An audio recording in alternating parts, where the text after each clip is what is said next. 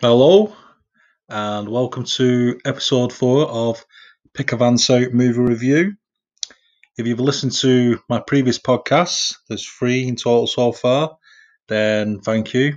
And if you've subscribed or shared and commented, thank you for that also. Anybody who hasn't done that, please do so. It helps these podcasts move along, and yeah, it will make a movie geek very happy. So, like I said, if you've not done that, just takes a click of a button, and you can always unfollow or unsubscribe. So, yep, please do that. So, I'm going to be talking about a film from 1980, directed by Alvin Rakoff. It's a horror film, and its subgenre is probably possession. And this film is called Death Ship.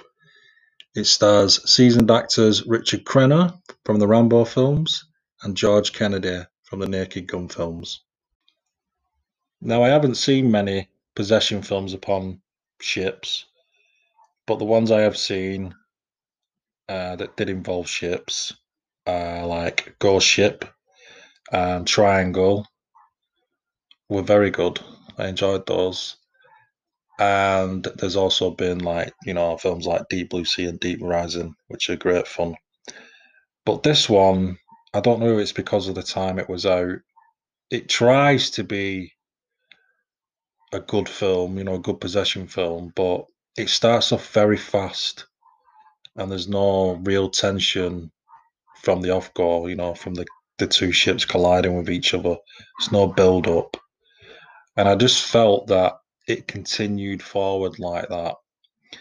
It never had no real ongoing malevolent tension to make you feel like they were constantly under threat. That's what I got from it. But with the caliber of the central two, who are really good actors, Crenna and Kennedy, and the possession theme, it does hold your interest throughout its running time, which which is good. I didn't find myself switching it off. Now, I'd say this is a creepy film in places, and the scenes that are creepy come in the second half of the film. And there's a scene involving a meat locker, which Richard Crenna and his family find, and it's quite a tense scene as Crenna works his way through the frozen bodies in the meat locker to get some life jackets for him and his family. You always have that feeling that one of the frozen bodies is going to open their eyes, and, it's going to give you that inevitable jump scare. But I'll leave that to you, the viewer, to see if that happens or not. And there's also the part where they find the torture chamber on the ship, so you get the general gist then of what the ship was in the past. I mean, you kind of have an idea anyway because of what's been happening during the film, but yeah, they walk into this kind of room and it's a torture chamber, and it almost feels like Auschwitz, the concentration camp on water with this room. It does really have a sense of that. And we all know what a horrible piece of history that was.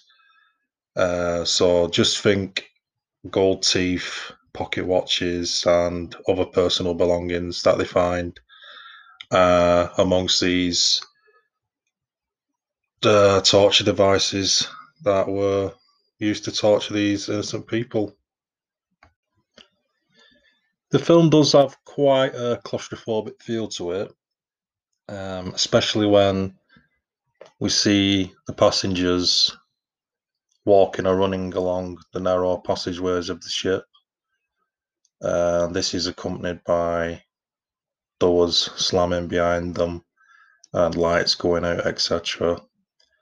But it becomes more claustrophobic when George Kennedy and his kind of Nazi uniform that he's inherited because he's possessed by the old Nazi captain of the ship. He starts walking along the passageways, and because he's such a big, intimidating figure, it almost feels like the corridors are closing in on the other passengers. So yeah, it's like I said, it does have a claustrophobic feel, which is one of the bonus points of it, really. And I think that's down to the direction as well. It's always handy if you've got a director who knows how to get the best out of small spaces or narrow spaces, whatever, and make them look different on screen. And I think he does that with this. Now, we know that old horror films, especially the 70s and 80s, and even the 90s, really, was showered with. That's not a pun, by the way, for what's coming up. Showered with nudity scenes from women. And this one is no exception, and it is provided by Victoria Burgoyne as Laura. And she's getting down to the business on the old love boat with Nick Mancuso, who also plays his namesake Nick in the film. And yeah, after they've finished, she heads off into the shower, and it's this it's really tight cubicle, tight rectangular cubicle. And instead of water, it eventually starts producing blood out the shower head. And yeah, her reaction is an overreaction, to say the least. She starts banging on all walls in the cubicle, frantically, really frantically banging. And there's the worst rescue attempt by the character Nick. I think he tries to hit the glass with something, but he hits it with such minimal force, it was never going to break. So he just leaves it there and decides to go and get help at the other side of the ship. So he's going to leave her there for quite a while, which we do see on screen.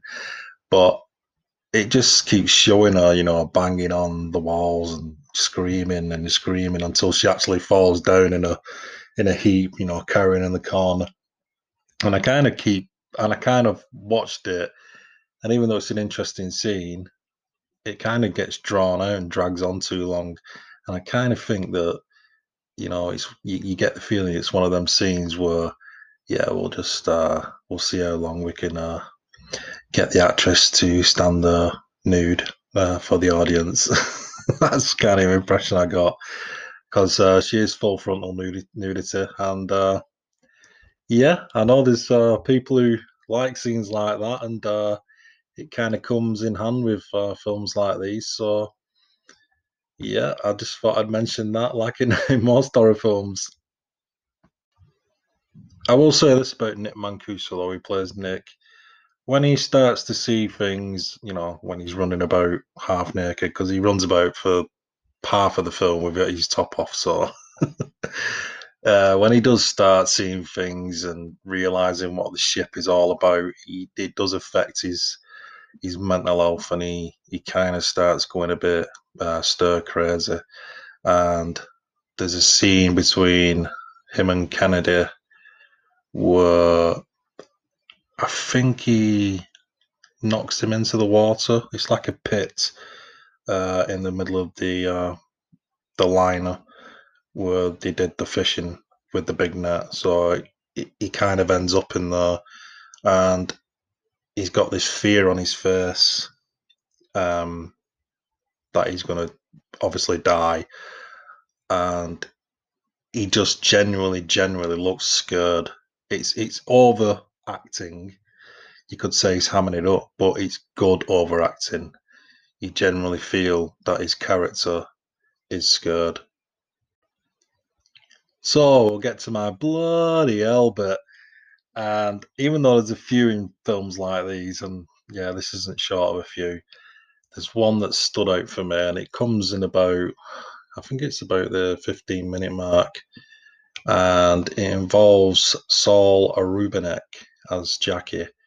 and he's been in films such as Unforgiven, directed by Clint Eastwood.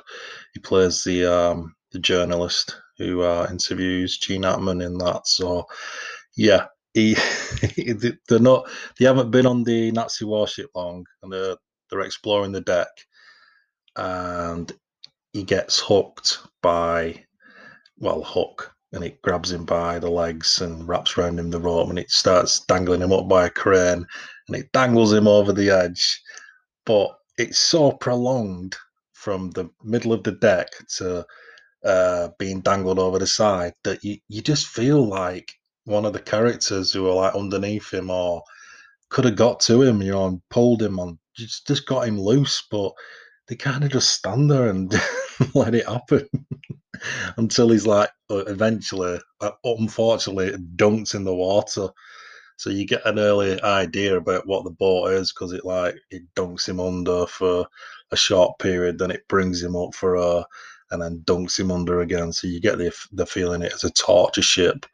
But yeah, I just thought it was a bit laughable, that scene, and yeah, I'm sure his peers could have done something better to keep him alive. But there you go, he bit it in good fashion. Overall, this is not the best film I've seen upon a ship, and it's not the worst film I've seen upon a ship. And it's not as fun as, say, films like Deep Blue Sea and Deep Rising. But I think it's could be generally on par with Ghost Ship. Um, it's got its memorable moments, but it does lag in places like that. But it's nowhere near like a film like Triangle, the originality of that film, and like the ambiguity that film leaves you with is yeah, on a different level. But I would say that, yeah, like it falls a tad flat in places, and some of the reveals could have done with coming much earlier on. For example, like when they find the torture room and things like that. And I also found that the voice in the captain's head, which is accompanied by a kind of, I don't know, see-through figure in front of his face, that became tiresome too soon. So yeah, uh, overall I'd give it about a 5.5 out of 10. But yeah, it's definitely worth a watch. And like I said, you could watch worse films on ships. So yeah, I would recommend it. Now, to finish with a little fact for you, when the crew of the ocean liner picks up the echo of the approaching ghost ship and not on the radar, the close up of the ship's radar imagery is a reverse image video clip of the fog covered Skull Island, which is taken from 1976's King Kong, starring Jeff Bridges and Jessica Lang, I think, or Lange. So there you go. There's a bit of a fact for you. So yeah, that's all I've got to say about that film. Like I said at the beginning, if you've not subscribed, then please do. It would make me so happy, and it would be a big help to my podcast. And if you could share as well and comment, that would be great.